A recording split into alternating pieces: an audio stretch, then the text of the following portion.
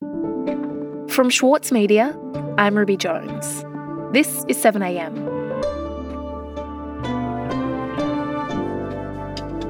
The founder of Hillsong Church, Brian Houston, is on trial. He faces charges of concealing historic child sexual abuse by his father, Frank Houston, who was also a Pentecostal pastor. Brian Houston has returned to Australia and is fighting the charges in a Sydney court, with his defence team arguing that he didn't conceal the crime from police. Today, author and contributor to the Saturday paper, Elle Hardy, on Brian Houston's long-awaited day in court. It's Wednesday, December 14.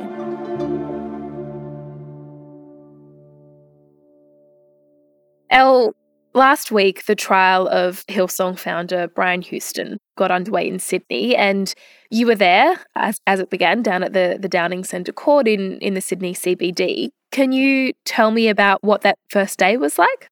It was a bit of a circus. There was a lot of TV cameras outside trying to get a glimpse of Houston. And he certainly played the role. You know, he arrived in a black car with tinted windows straight out the front, refused to talk to media. Do you have anything to say to the victims of your father?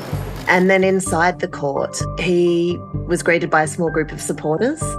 He strode up to them and said, well, what a group of people we have here. Supporters included his brother Graham and some other family members, we believe.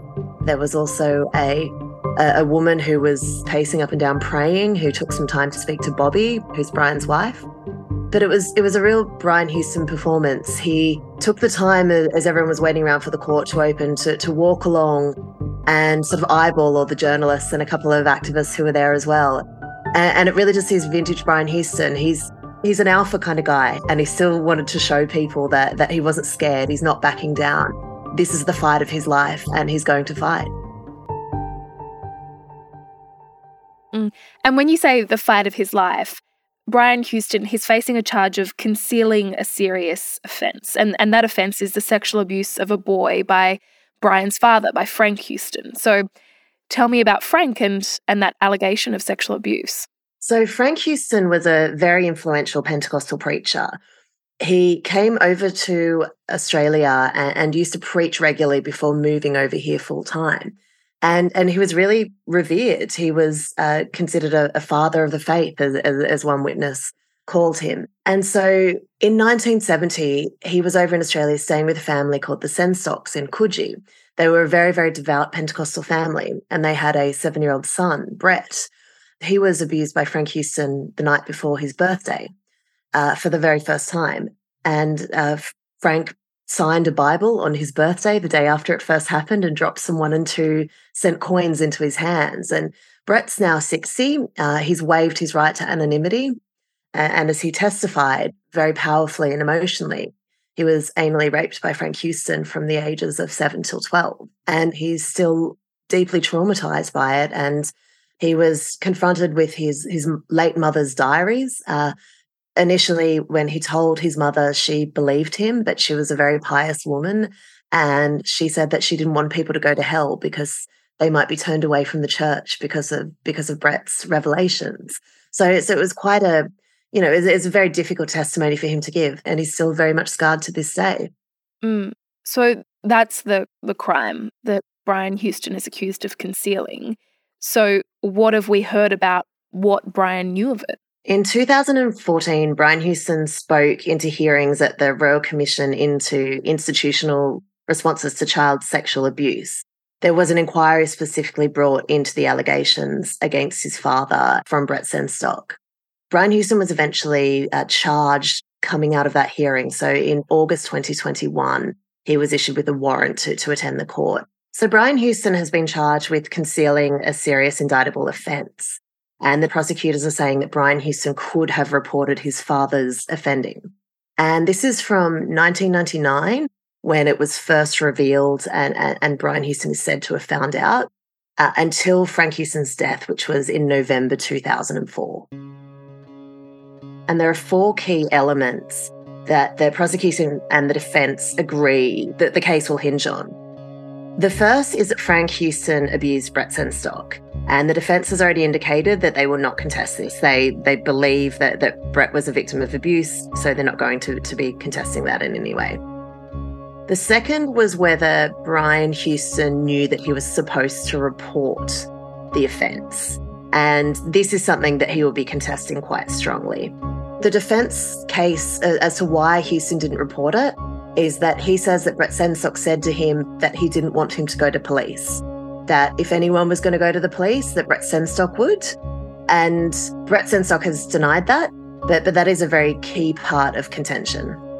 The third element was that Brian Houston knew he had material that could assist in prosecution.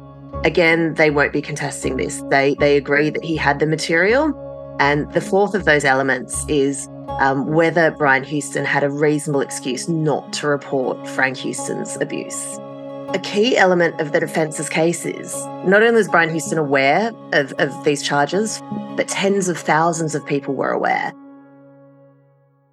Right. Okay. So a key part of Brian Houston's defense is that there were potentially tens of thousands of people who knew about the allegations of child sexual abuse against Frank, but no one reported it.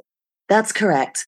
Brian made some sermons during this time, admitting to what he knew about his father.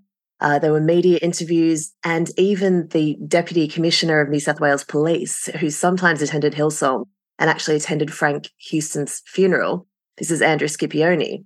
He may have even heard the charges himself at the time.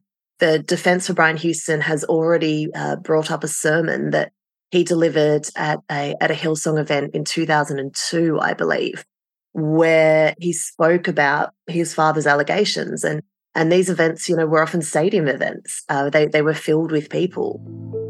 And so the defence's case is that a lot of people knew this and no one reported it. And quite potentially, if we're talking of tens of thousands of people, not simply the former police commissioner, but other police officers may have heard, other people who perhaps knew of their legal obligations or were in some position of power or authority could quite conceivably have heard this as well and chose not to report it. We'll be back after this.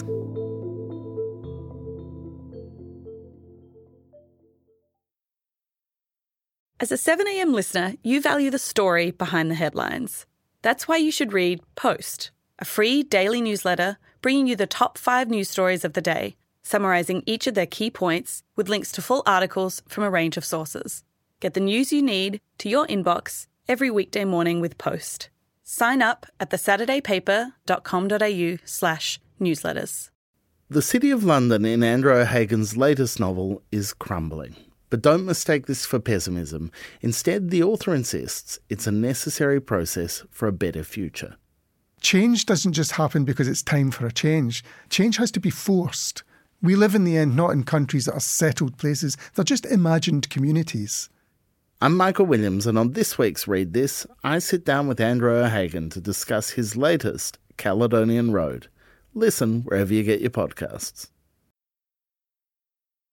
Brian Houston's defence team is arguing that potentially tens of thousands of people could have known about the allegations about Frank Houston's behaviour, but I suppose those people, they weren't necessarily in positions of leadership at the church. So what have we heard about what the leaders of the Pentecostal churches knew about this and when they knew it? Well, several former high-ranking members of the Assemblies of God have been called up as witnesses. And the Assemblies of God was the umbrella organisation for Pentecostal churches in Australia. They're now called Australian Christian Churches. But a number of the senior Assemblies of God figures who testified have said that Frank Houston admitted to Brian Houston that he had behaved inappropriately. And Brian took steps to suspend him and his credentials, although it has been shown that Frank did continue to do some preaching after he was suspended by the organisation. But certainly he had confessed to some of his sins, but we haven't heard Brian Houston's full version of events yet. Right, and what has Senstock said about his interactions with Brian Houston? There was a meeting between Brett Senstock and Frank Houston at a McDonald's, and Brett was going to be paid for his silence. He's been very open. He said that he never went to the police because he felt he was paid for his silence. At that meeting, he was supposed to be given $10,000. And the check never came. And a few weeks later, he called up Brian Houston. The two had known each other when they were young kids. Brian would sometimes accompany his father on these trips over and stay with the Senstocks. And Brett confronted Brian by phone. There were some pretty heated words. There was a lot of anger. And there is quite a contentious moment, which Brian Houston has denied in the past, and Brett, said on the witness stand happened, where Senstock told the court in this phone call that Brian Houston said to him, "This is all your fault. You tempted my father." I was there in the courtroom the day when that happened, and it's something that Brian Houston's always denied, and he visibly moved and almost made a noise, and he and his wife sort of held each other and looked at each other. The two have quite a divergence on what actually was said during this phone call. Brett eventually got a check in the mail with no note attached and has had little contact with the church ever since. Right, so Elle, how much longer is there to go in the trial, and does it seem likely that we might actually hear from Brian Houston himself? It's going to be quite a long and drawn-out affair. It's a pretty long one for a local court, and I think that speaks to the fact that Brian Houston has hired a very well-known senior counsel who's pretty top of his game and is calling a lot of witnesses, and a lot of the witnesses who are being called have also got their own lawyers. They're still, at this very moment in time, cross-examining some of the other board members of the Assemblies of God. So a lot of the people who were involved in meetings and trying to work out what they were going to do about the allegations from 1999 onwards are being called.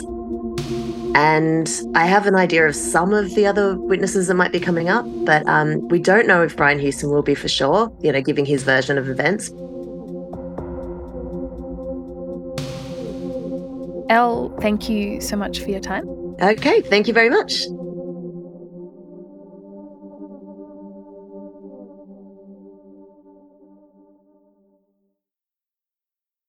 Sydney Dance Company explodes on stage with Momenta. This world premiere by acclaimed choreographer Raphael Bonacella is unmissable contemporary dance. Strictly limited season from the 28th of May to the 8th of June. Book now at sydneydancecompany.com. Also in the news today, more details have emerged about a deadly shooting in rural Queensland that left 6 people dead. On Monday, 2 officers attended a property to search for a man who'd been reported missing. The officers were ambushed and shot.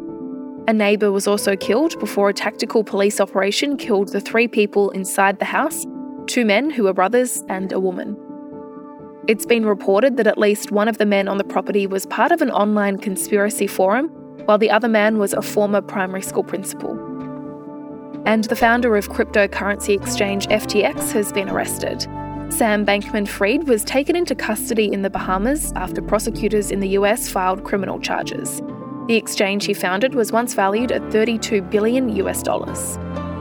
I'm Ruby Jones. This is 7am. See you tomorrow.